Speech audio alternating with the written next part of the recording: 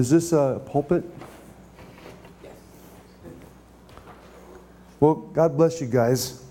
Thanks for having a pastor from Fresno down here. And, there was a study done a couple of years ago about the strength of men with men. It was done on the level of the strength and done on the level of endurance. And what was going on is that they had a man come and grab a curl bar. And they had him rooted on by a couple of women. Go Jack, go. You can do it. Go. And then with that encouragement, he tried to lift the weight. And then the second time around, he had the curls lifted halfway. And just about the time he started to fail, the women encouraged him. Go Jack, go. Lift that weight. And they did the same with men. Men in the back saying, come on Jack, you can do it. Lift that weight. Come on, more brother. And a man was able to lift 10 pounds more and hold 10 pounds longer when men encouraged him than when women encouraged him. Because there's something different that happens when men get together in unity and solidarity and fraternity and give each other permission to be men. I don't know if you've been awake the last couple of years or not, but in the last 50 years there has been a strong agenda on the heart of secularists to feminize the men of America. And as a result, it has confused us and made us feel guilty about traits that are inherent in men, what we call 80 percentiles. 80% of men who are born have classic masculine characteristics that you don't ever have to really nurture out. A kid just starts. We tried to raise our boys without any guns and swords, and they started biting their bologna sandwiches into guns and swords and stuff. It was just inherent. And there is a masculinity that's inherent in men when they're born, 80%. 20% men who are born are what we call circles rather than squares. That is, they're a little more on the gentle side. They're a little bit more on the sensitive side. And for men like that, they're just as equally manly as anyone else. We find both of those poles balanced in Jesus. He was both a gentleman, and the Lord took care of business, man. And so for what we call circles, we try to square them up a little and make them squircles. And for the masculine guys that are a little bit too on the medium rare of the steak, we try to smooth them out just a little bit. But inherent in us are things that only men can bring out of us. A woman can comfort you, but only a man can take off your shame. And so I'm glad to be together with you this morning. I come from a church tradition where people antagonize me if they like what's going on. They don't say nothing if they don't. And so if I say anything that you agree with or that you like, can you do me a favor and just say something like, preach it, keep it on, keep it up. And if it starts to get quiet, then I know that there's butts among us. And I wish there were no butts, but there might be butts among us that the circulation is cut off and you want to go home. So as long as you're encouraging me, I'll talk on. And when you stop, then we know it's time to quit, okay? Another thing, guys, is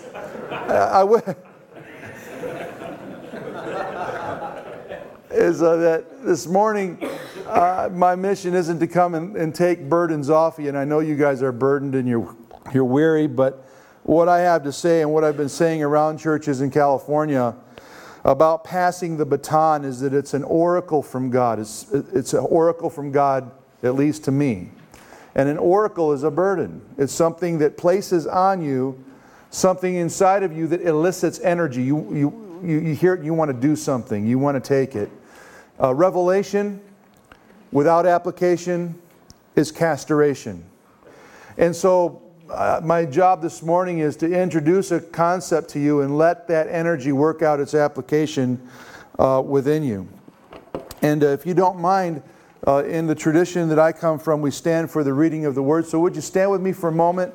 And I'd like to read a few verses for you out of the book of Deuteronomy. Deuteronomy chapter 6 and verse 1 says, "These are the commands, the decrees, and the laws the Lord your God directed me to teach you to observe in the land that you are crossing the Jordan to possess." Now notice this. He's doing all this so that you, your children, and their children, you, your children, and their children after them may fear the Lord. When you read fear the Lord in the Old Testament, the word fear, that Hebrew word there, means to love God and to obey God. Doesn't mean to tremble or come under condemnation. Love or trust and obey God. So after them, the children after them may fear the Lord your God as long as you live, by keeping all His decrees and commands that I give you, and so that you may enjoy a long life. Not just live long, but enjoy it. Hear, O Israel, and be careful to obey, so that it may go well with you, and that you may increase greatly in a land flowing with milk and honey, just as the Lord, the God of your fathers, promised you. So just a quick advertisement, so that if you get tired quick, I already preached it right here and now. I'll just preach it right here and now, give you the point, and then see if I can't get it flushed out before you get tired. The point is that the Lord wants them to enjoy their long life, and that the Lord wants them to pass on their legacy of faith to the third and to the fourth generation. And everyone said? Amen. Oh, how in the heck do you do that? You mean to tell me, Pastor Pete, I've been working hard at just trying to get it to my kids and get it myself, and you're telling me that the Lord puts a summons and a duty on me to get it to my progeny, my ancestry, to the second, the third, to the fourth generation? I'm supposed to be giving it in a way that it makes it to the third and the fourth generation? Yeah. Well, how do I do that? He explains it in verse 4. Hear, O Israel, the Lord your God is Echad, one Lord, one in the plural. Love the Lord your God with all your heart, with all your mind, and with all your strength. And these commandments that I give you today are to be upon your hearts. Engrave them or carve them or impress them into your children. Talk about them when you sit at home. Talk about them when you walk along the road. Talk about them when you lie down. Talk about them when you get up. Tie them as symbols on your hands. Tie them as symbols or bind them as symbols on your heads. Write them on the door frames of your houses, and write them upon the gates of your city. May the Lord add His blessing to the reading of the Word.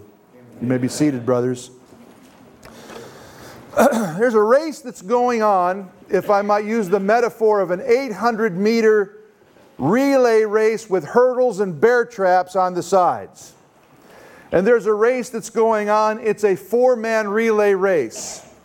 We see the runners come up to the line. The 4 relay runners. They are in top condition. They've never been at the top of their game. Each of them themselves could win an individual race. And they line up. And the first one, as the gun fires, runs the race of his life. He runs his leg successfully, and at the end successfully hands the baton off to the second runner. The second runner runs the race of his life. He's strong, he's full of endurance, full of skill, highly prepared. And he hands off successfully to the third runner. The third runner runs faster than the first 2. And they are absolutely smoking the rest of the teams when the runner comes around the corner and fails in handing the baton to the fourth man. If he would have handed the baton to that guy, they ran so well that the fourth guy was in such a position of maximized potential that he would have won the race if he just casually ran it. But it all boiled down to the fact that it wasn't in the strength of the runners, it wasn't in the particular speed or the conditioning of the runners, but it was in the handoff of the baton. And you can run the race of your life, fail in the handoff, and lose the whole race. The Scripture says it's not just successful if you make it to heaven. It's not just successful if you get your kid to make it to heaven with you. I don't know about you, but I suffer emotional pain at the thought that my great-great-granddaughter, my great-great-grandson would be murdered. They would be victimized. They would be prostitutes. They would be murderers. They would be criminals. And then lastly, if the Lord showed me a vision of the future and I saw that great-great-great-granddaughter and great-great-grandson in hell, that personally bothers me.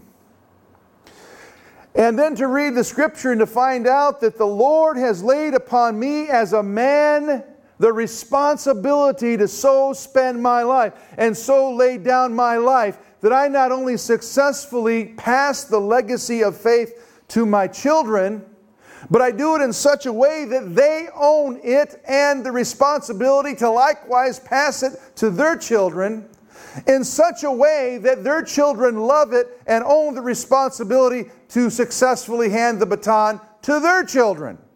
And if that doesn't happen, and my children make it, and my grandchildren make it, and my great-grandchildren and great-great-grandchildren go to hell, I feel like I fumbled the race. That great-great-grandchild in the future is waiting and relying on great-great-grandpa to successfully get that baton and legacy to them. Because they're going to be living in a world that's 10 times more perverse and more antichrist than the one you're living in. So it's important that I get the baton to them.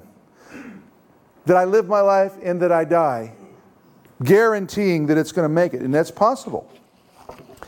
There's a problem. A lot of guys don't. And the reason why is because most of us have been castrated by the culture in which we live. Patrick Morley, in one of the books that we use predominantly in our men's discipleship called The Man in the Mirror. Have you ever read the book? Man in the Mirror? Yeah, it's a big time book, man.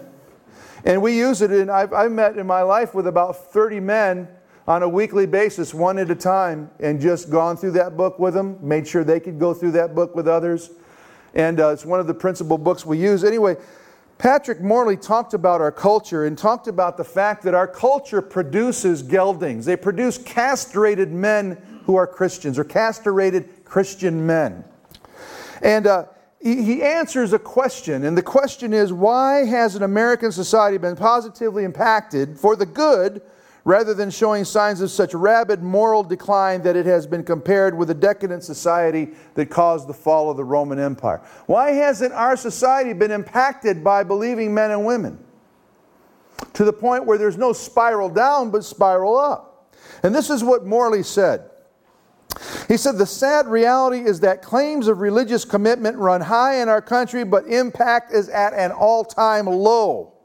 At the very point when Christians have come out of the closet, our culture has sunk into a moral sewer. The unfortunate result of this religious popularity is that since the mid-70s, a third impoverished value has evolved in the church called cultural Christianity.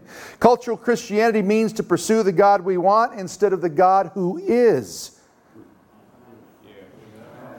Help me, Jesus. It is the tendency to be shallow in our understanding of God, wanting God to be more of the grandfatherly type who spoils us and lets us have our own way. It is a sensing of the need for God, but on our own terms. It is wanting the God we have underlined in our Bibles without wanting the rest of Him too. It's God relative instead of God absolute. It's God light instead of God heavy. He continues, cultural Christianity is Christianity made impotent. It is Christianity with little or no impact on the values, beliefs of our society. Cultural Christianity requires God to grant us personal peace and affluence to prove that He loves us. It is God's love, but it's not God wholly. Like the Transformer toys that children play with, we often want God to be adjustable to our agenda, to adapt to our whims instead of us adapting to His will. Is it true?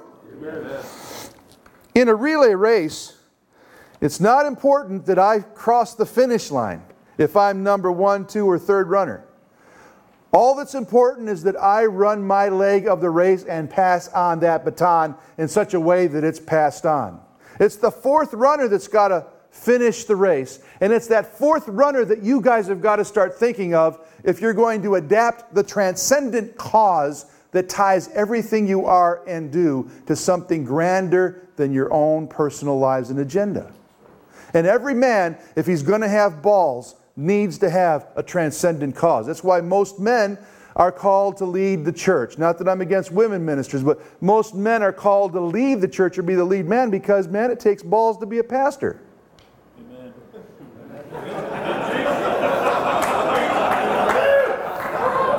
I mean balls.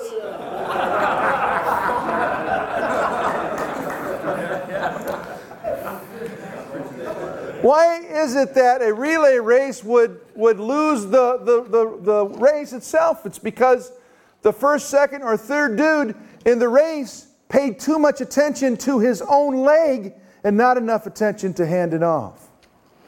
And most men that I know need something grander than just barely making it to heaven to be potent in this society. They need some responsibility greater than just being good if they're going to be warriors. And that responsibility reaches 4 generations. So what happens if you fumble the baton? Well, there's a high price if we don't get the baton passed.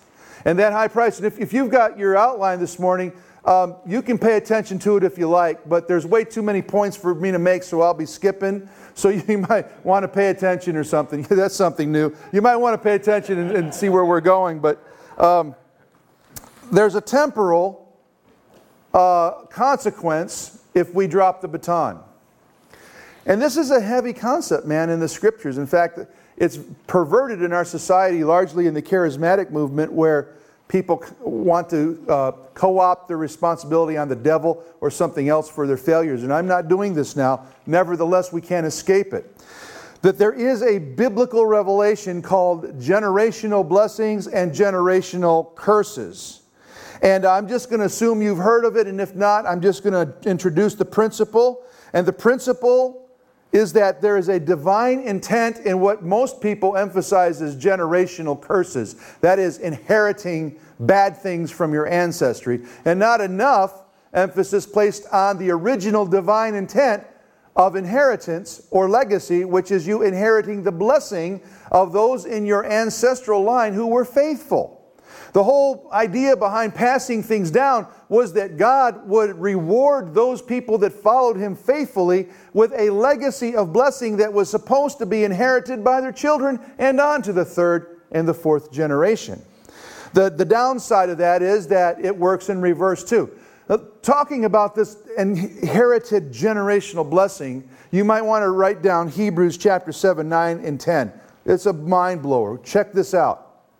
It says that Levi, of the family of Jacob, one of his 12 sons, that Levi actively participated in giving tithes to the first Old Testament high priest we come across called Mel. We'll just call him Mel this morning. His name is Melchizedek, but we'll call him Mel. And it said that Levi was blessed in his life because Levi paid tithes to Mel. And he received the blessing because of that. The problem is Levi wasn't even born yet. We're told Levi paid tithes to Melchizedek, yet it wasn't Levi that paid him. It was Abraham. And as yet, Abraham didn't have any children yet.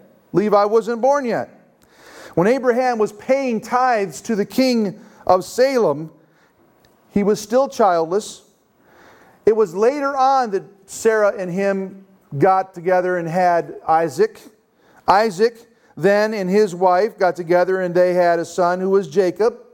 Jacob got together with his wife and they had 12 sons, one of whom was Levi. Levi was credited for, and he was blessed for, being the one who paid the tithes to Melchizedek when it wasn't him but his great-great-grandfather who paid those tithes. And then Hebrews says in verse 10 that Levi did it. He paid tithes to Melchizedek, ready?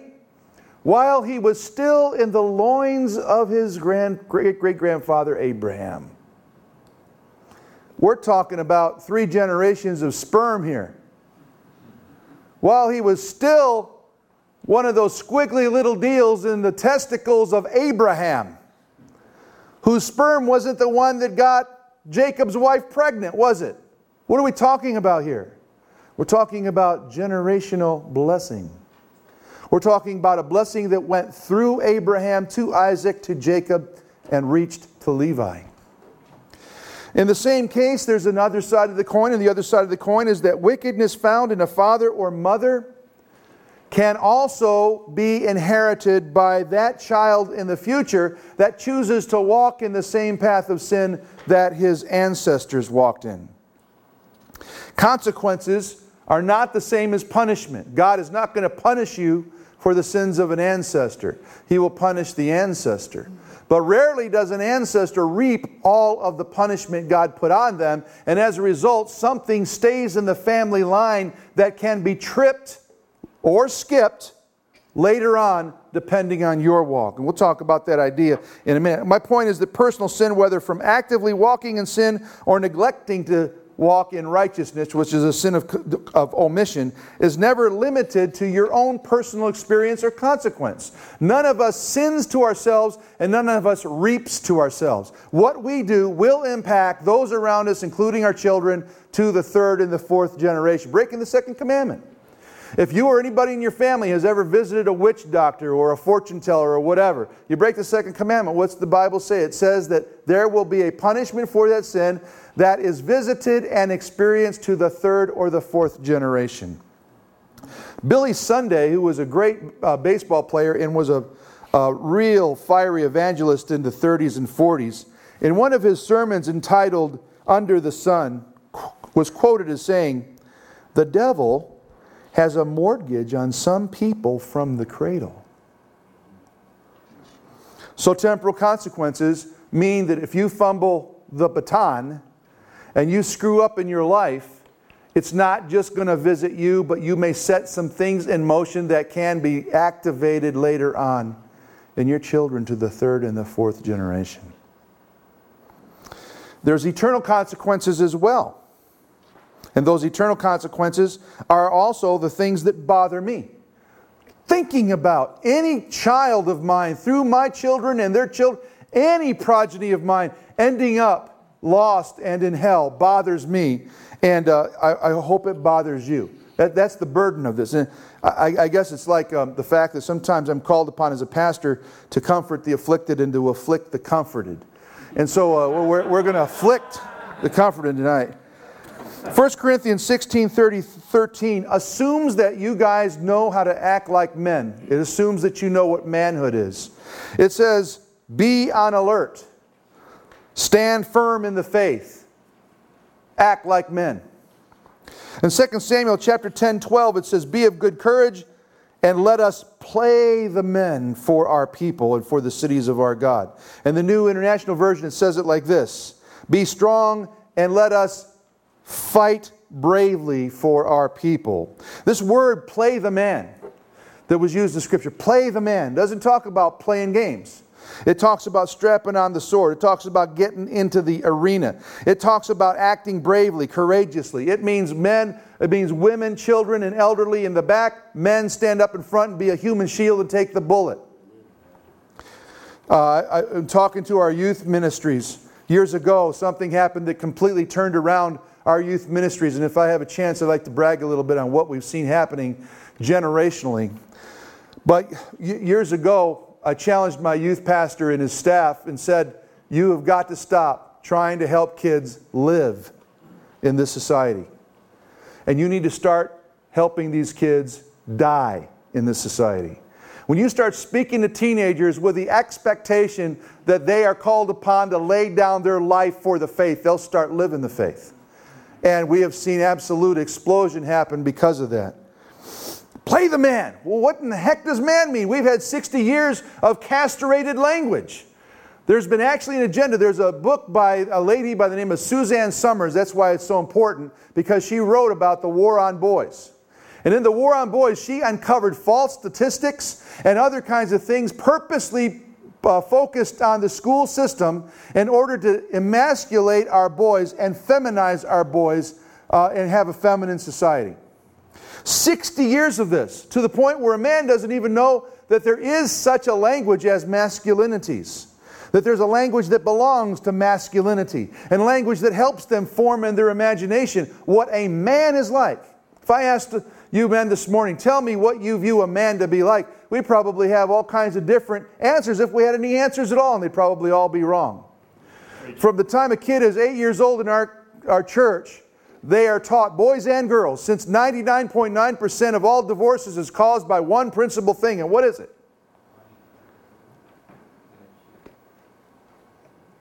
It's caused by poor mate selection. then it's important for boys to be able to spot what a real lady is like, and it's equally important for little girls to spot what a real man is like before they get involved.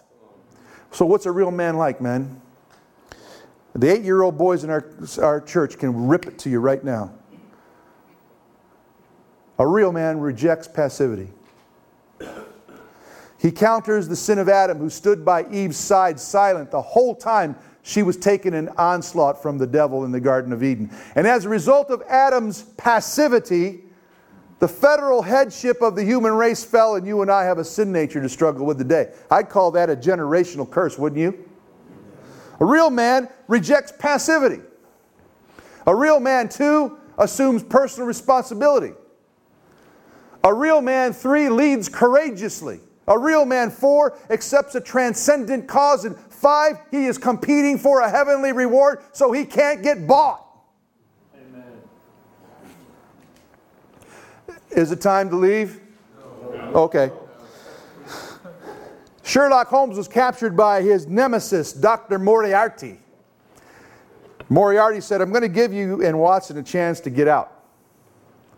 This is what we'll do. We'll play 5 hands of bridge. If you win every game, I'll let you go. If not, there's some hungry piranhas that want to meet you. Moriarty starts whining.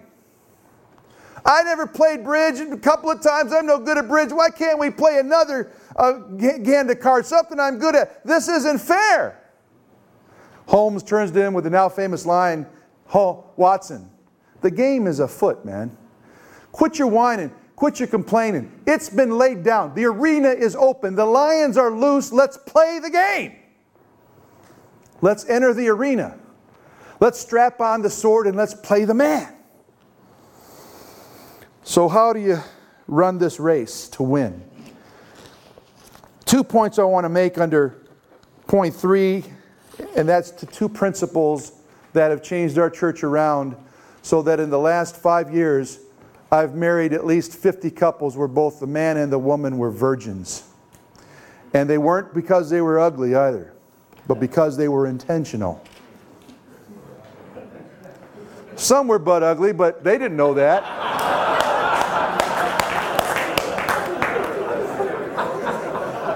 And butt ugly people are immoral anyway, so that doesn't make a difference. The first thing, there are 2 T's. The first thing is, if you're going to pass the baton and you're going to get the baton, then you have to have activated in your life traditions. There has to be in your life the practice of and the commemoration of things that are embodied in traditions. I wrote a book, and an article came out in Charisma last year off the book. Charisma in December of last year had my article on discovering the beauty of Christmas traditions. And I wrote a book called Green Tree on Christmas, on the Christ Mass, in which I prove historically that Christmas was not a Christianization of the pagan ceremony called Saturnalia, but that Christmas was being celebrated 30 years before the pagans ever even thought of that celebration. They took from us and paganized it. I also argued for the fact that Christ was born on December the 25th and gave historical reasons behind that. In other words, what I was trying to do for Christians is try to get them to stop whining and complaining and buying into the pagan argument that Christmas is just a paganized religious form. And that, in fact, we have reason to go for it during Christmas and celebrate Christ during Christmas and develop traditions and practices during Christmas that all point to Jesus, since it's all about Jesus. Traditions. Every Friday or Saturday night when my kids were young, we celebrated the Jewish Sabbath. Our renovation of the Jewish Sabbath, where the father gets up and lays his hands on each of his children and cries over his children and prays for his children. And in front of his children, he kisses their mother and blesses her out of Proverbs for being a woman that's more valuable than jewels. We have a great dinner. We go around, wash each other's hands like Jesus washed the feet. We've done this. We did this all through the time they were young, as a tradition that passes on the Father's legacy and blessing to His children. Traditions. And the other thing is a transcendent cause. 2 principles: a tradition, transcendent cause. Because there's got to be something you hand to your children that's either mythologized or so legendary that it's bigger than life. It was here before them. It will anchor them in the future that will exist after them and gives reason for why they're living their life now. I am not the sum total of who I am. I am the merging together of people in my background, good or bad, that either fumbled the baton or handed off the baton. I'm an adopted kid. My father tried to kill my mother in front of my eyes at 4. I've been adopted. My mom named me Francis McNamara Donahue while living in the inner city of Washington, D.C. You might as well put ears on me during rabbit season and say, hop to school. And we were in a black neighborhood. I remember, and I had to go to Catholic school in the inner city of a black neighborhood in Washington, D.C., where there was a bunch of white Irish people in there. I remember Sister Agnes. In those days, the nuns had beards, and Sister Agnes would come up.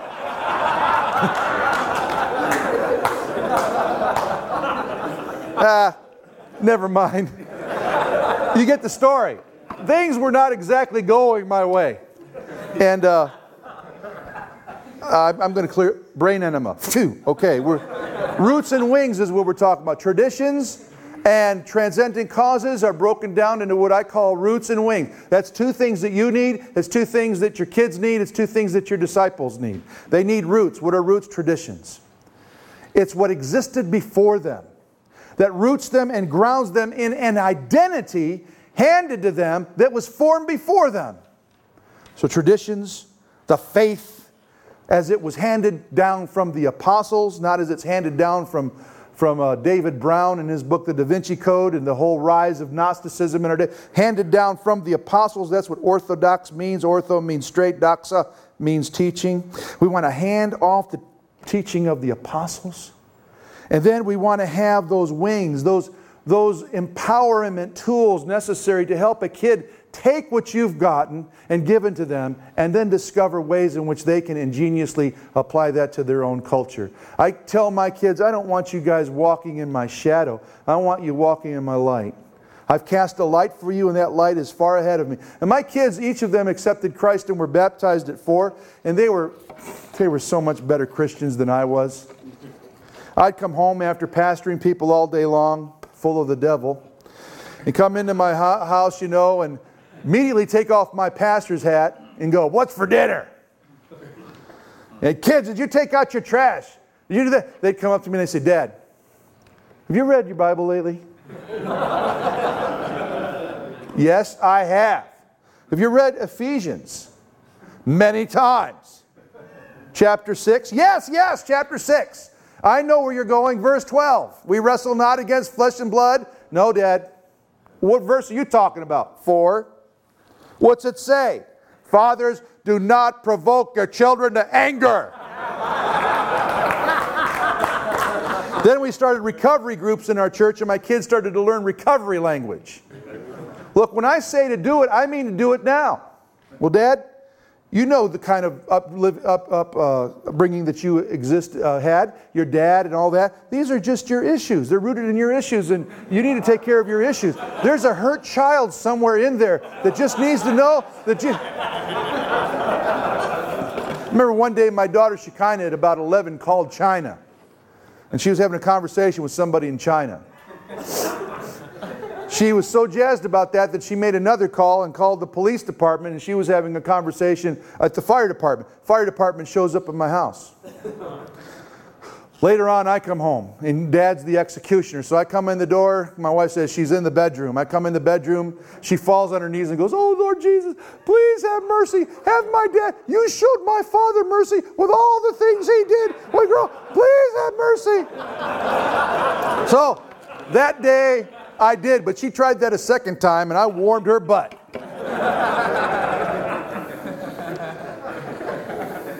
Insignificant. Insignificance. The castrating power of our culture in insignificance that boils a man down to household chores and boredom and duties. It's said in America that men They play at their work, they work at their play, and they play at their worship. Because of insignificance. And what we need is we need something that is significant. C.S. Lewis once wrote that in our culture, it castrates the men and then bids the geldings go and be fruitful. And we need something that gives us back our virility and power as men of faith. We need something that goes beyond the domesticating chores of everyday life, even in the church. The church is as guilty. We get a bunch of guys together, we jam them up, we jack them up, just so they can be good. But that's not good enough for a man, to just be good. We need something greater than just being good. We need something that is a graphic opponent we can get our hands on. We need something that calls out in us the heroic and the manly, and not this castrating culture in which we live that constantly tells us that we need to act like women. Well, honey, you're just not sensitive enough. There's a reason why I'm not sensitive enough. Why is that? Is while you're making friends with Bambi, I have to go out and cut its throat. We're going to have him for dinner.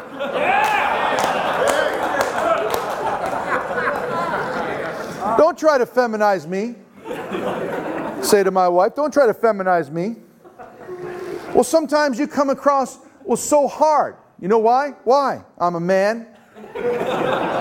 Would you like me to be a woman? No, I don't want you to be a woman. I want you to be a man. I said, no, you don't. I don't? No woman wants a man to be a man. Then complains because he's not. You just go home, all these women that come to pastors and say, I wish my man was just the head of his household. I wish he was the spiritual leader of his household. I said, no, you don't. I said, how can you say that? Yes, I do. No, you don't. Unless he's a spiritual leader like a woman would be. If I get your man in here and we fine-tune him and he starts getting some balls and he comes home and he starts being the leader of his household, you're going to freak out, come in here and want to divorce him because you don't have any intention of giving him the controls of your family. John Eldridge in his book, Wild at Heart, wrote this: our local zoo had for years one of the biggest African lions I've ever seen. It was a huge male, nearly 500 pounds, with a wonderful mane and absolutely enormous paws. Sure, he was caged, but I'm telling you, the bars offered small comfort when you stood within 6 feet of that thing and any other situation that you could see easily dismembering you. Honestly, I felt I ought to shepherd my boys past that cage and get them in safe distance, as if that lion could just pounce on us through the bars. Yet he was my favorite. And whenever the others would wander on to the monkey house or the cage or the tiger cages, I doubled back just a few more minutes in the presence of someone so powerful, noble, and deadly. Perhaps it was fear mingled with admiration. Perhaps it was simply that my heart broke for the old big cat. This wonderful, terrible creature should have been out roaming the savannah, ruling his pride, striking fear in the heart of every wild beast, bringing down zebras and gazelles whenever it urged him. Instead, he spent every hour of every day and every night of every year alone in a cage smaller than our bedrooms. His food served to him through a little mental door. Sometimes late at night after the city had gone to sleep, I'd hear his roar. He would come down from the hills. It sounded not so much fierce, but rather mournful. During all my visits, he never looked at me in the eye. I desperately wanted for his sake the chance to stare me down. Would have loved it if he took a swipe at me and scared me to death. But he just lay there, weary, with that deep weariness that comes from boredom, taking shallow breaths, rolling now and then from side to side. For you see, after years of living in a cage, a lion no longer even believes it's a lion, and a man no longer believes he's a man. What you men need is an ultimate cause. You need something bigger than yourselves that will exist beyond you. You need that transcendent cause that makes sense out of everything required of you to lay down your life. Now I have to make 2 quick points and pass on if I'm going to conclude. And those quick points are going to skip a lot of things. But one is, I want you to know about the myth of adolescence. 90 years ago, we had in our society, a society largely built on the heroic acts of mature 12-year-olds. 90 years ago, there was no such concept called adolescence. Historians John and Virginia Nemos wrote in Harvard University's program of human development, the concept of adolescence, as generally understood and applied, did not exist for before the last 2 decades of the 19th century. One could almost call it an invention of that period. Did you know that kids were being groomed to begin their careers at the age of 12, since every society up until this time, in this society, assumed that 12-year-olds were adults? Every society. A girl was an adult at 12, a boy at 13. They were able to get married. They assumed the responsibilities of the adult community at the age of 12. And they were groomed to begin their careers through a process of apprenticeship when they were 12 years of age. Some of them at 8 years were shipped off, 8 years of age, apprenticed and shipped off to other countries in order to hold down a job for their families. Many kids started school at the age of 8, graduated at the age of 12. Teenagers did not play around because they were already in a trade. People raised up kids in those days, not because they felt they needed to have fun, but because life was hard and they felt they needed to train their kids to be successful and to be living potential examples in a society that was going to hurt them. Hurting, tribulation, were just common givens. And so they raised children with a hardihood to be able to make it in a hard world.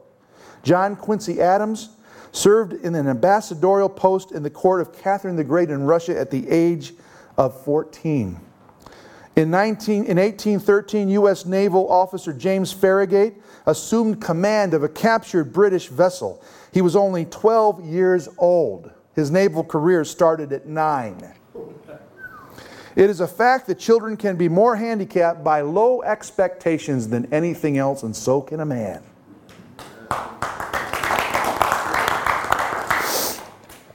And yet, society today has successfully achieved a dumbing down process that makes us, on purpose, prolong the immaturity of our children for the purpose of marketing and sexualization.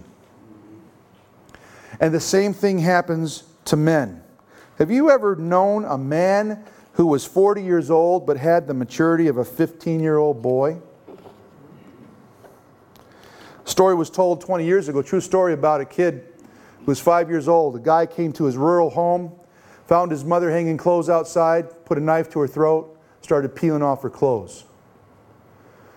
He started to get ready to complete the act of rape when he heard the swinging door open and the 5-year-old coming out. Double-barrel shotgun pointed at his head, and that boy had a look of a determination on him. And the man let go of the mother and started moving toward the boy, saying, "Now, son," when he heard the thing, "lock and load."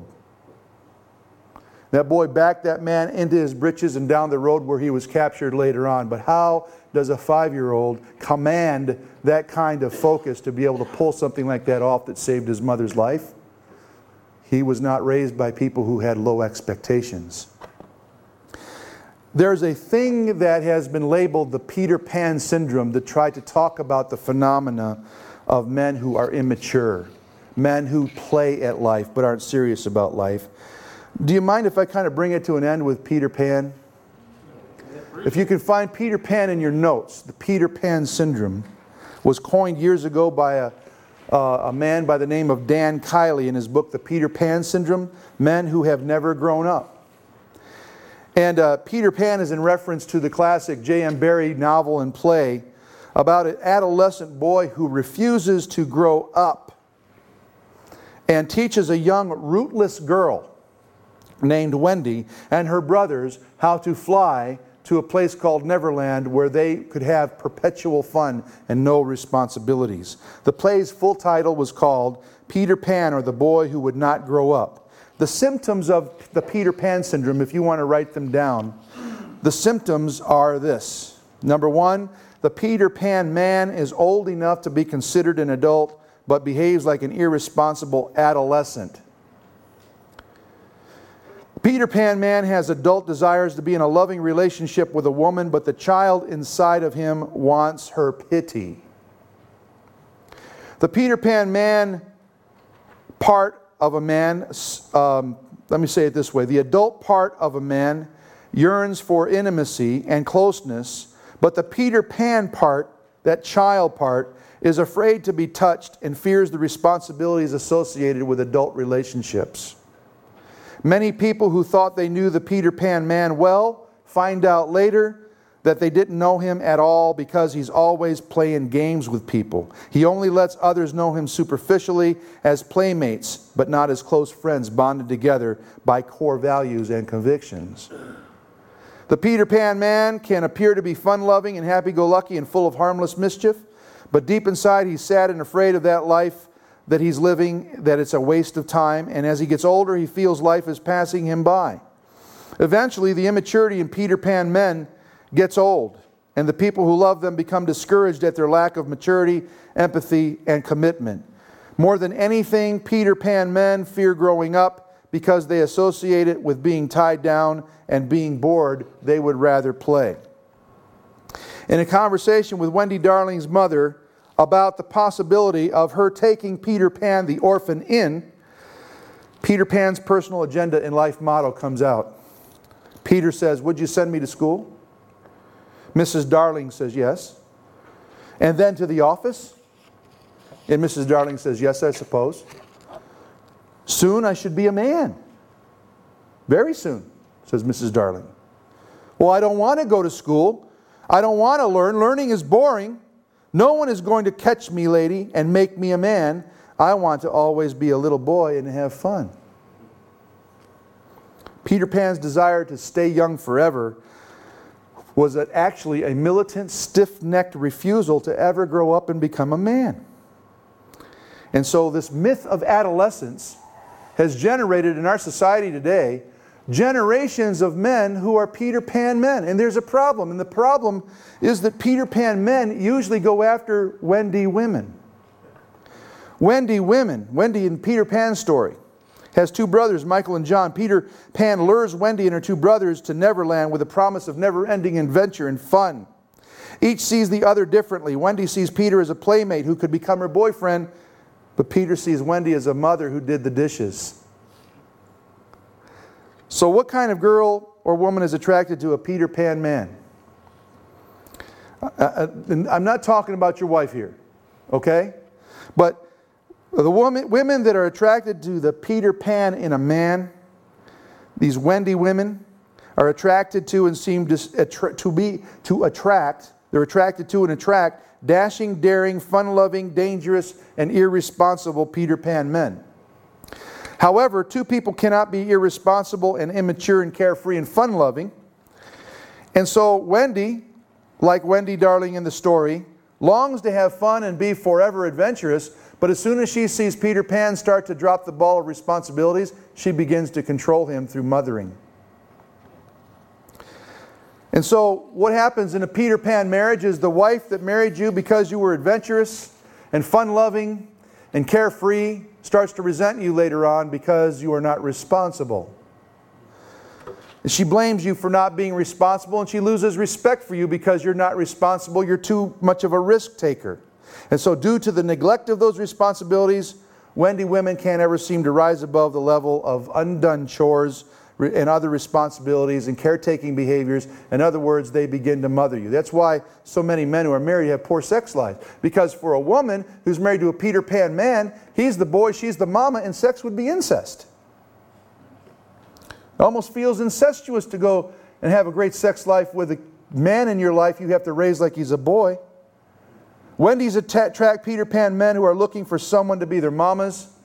Peter Pan attract Wendy because Wendy's are someone who looks to be rescued from a life of chores and boredom. But a Wendy woman will never let a Peter Pan man become a man, and a Peter Pan man will never let a Wendy woman become his co-equal in ministry unless they crucify these things in their lives. Well, that's the problem in a nutshell. As we face the 20th century or the 21st century, guess what, guys? We have three competitors right now that are ahead of us as Christian men. What's the leading religion in America and Europe right now? No. Wicca. Wicca, the witchcraft organization that's tied into the New Age movement, is the leading competitor, the leading religion in America and in Europe right now. What's the second? Islam. Third, Hinduism. Now we have a problem fundamentally. We're being outgrown. By the year 2025, what once was Christian Europe will not then be totally Islamic. There's about 8 million Muslims in America. 9,000 of them serve in the armed forces. 135,000 converts are won to Christ in America each year. We are being outpaced and we are being outrun. And one of the chief reasons why these three religions are beating us at the draw is, number one, they win converts. Well, that's nothing new, so do we. But they win converts and keep them. And number two, they don't lose their children to other religions. A child born in these societies also remain faithful to the religion of that society. We lose our kids all the time. As a matter of fact, who do you think are the ones becoming Islamic or Wiccan or Hindu? It's the children of Christian fathers who dropped the baton. And the reason why these religions are growing and we're not, by the way, there's been 70 million Christians martyred for their faith since the beginning of the reign of the Caesars. And of 70 million being put to death, 45 million, that's more than half, were put to death in the last 100 years. Principally by Islamic religions. Now, how would you like it if you look back 3 generations from now, or in the future 3 generations from now, and your great-great-grandson was named Sahid, or Ahmed, or Muhammad, like Cassius Clay's father, who could look now and see that his son's name Muhammad Ali. He used to be a Christian. Or Lou Alcindor, who's now what? Now you remember. How would you like it if you could look in the future and see your great-great-granddaughter practicing witchcraft, or having a red dot in her head, and raising up your grandchildren, your progeny, to be Islamic, the very nation that shed the most Christian blood of all the religions combined? The reason why that is a potential that someone in your family may drink poison in Guyana with Jim Jones, or may, God forbid, become Islamic or Hinduistic. The reason why that's a high potential, men, is because we are not running the race like they are with the intention to really win it. Paul said, run, men, that you may obtain. Run as if you could win. Don't just box the air. Don't just play around. Don't be a Peter Pan man. Spend it. Lay it down. Put your neck on the line in order to get that baton to the 3rd and the 4th generation. Amen. Some of the most valuable artwork that we have in our society today comes from Michelangelo. And they asked Michelangelo one time, how do you get sculptures like that? So detailed, so realistic. He said, well, what I do is I envision the angel in the marble, and then I start chiseling little by little to let that angel out. Jesus said to those that believed on Him in John chapter 8:32, those that believed on Him, He said, those who already believed on Him, He said, if ye continue in my word, then are you my disciples indeed. And you shall know the truth, and the truth shall set the angel free. The gospel is a mighty whack on the marble, gentlemen. But it's not the only whack necessary to get that angel out. We have to continue in the Word to be His authentic disciples. And as we continue, the truth will set us free. But there were a lot of marble that Michelangelo never finished. They're called the slaves. This art collection called the slaves is where you see hunks of marble. And there's a leg coming out, perfect in symmetry, coming out of the marble. And it was never finished. Another has an arm reaching up, or half a body coming out. But because Michelangelo was distracted, he never finished it, and so he called them the slaves. How many churches are filled with half-formed men who are only half-formed because they stopped chiseling away at the marble? My prayer is in this church, you men will receive a transcendent vision. You're going to go to Promise Keepers, and man, Promise Keepers we had in Fresno, 65,000 of us met for 3 days, and it completely jacked up our minds, man. I mean, I was ready to pee lightning and fart thunder. I didn't know whether to drive my car home or carry it home. And it's going to do the same for you. I mean, to tell you, your masculinity, your potency is going to get all jacked up. But man, if it does not communicate back into daily life that embraces a transcendent cause, that refuses to be passive, that assumes personal responsibility, leads courageously, embraces that transcendent cause, and competes for a heavenly reward. And if you men don't outcompete your counterparts in Islam and Hindu and Wicca, your grandchild just very well likely be primed for the Antichrist. We've got to pass a baton to our kids with the idea that they're going to die, that their faith is going to cost them their life, and they need to live like it's going to cost them their life now in order for them to make it to the third and the fourth generation. Hey guys, I really appreciate you having me down, man.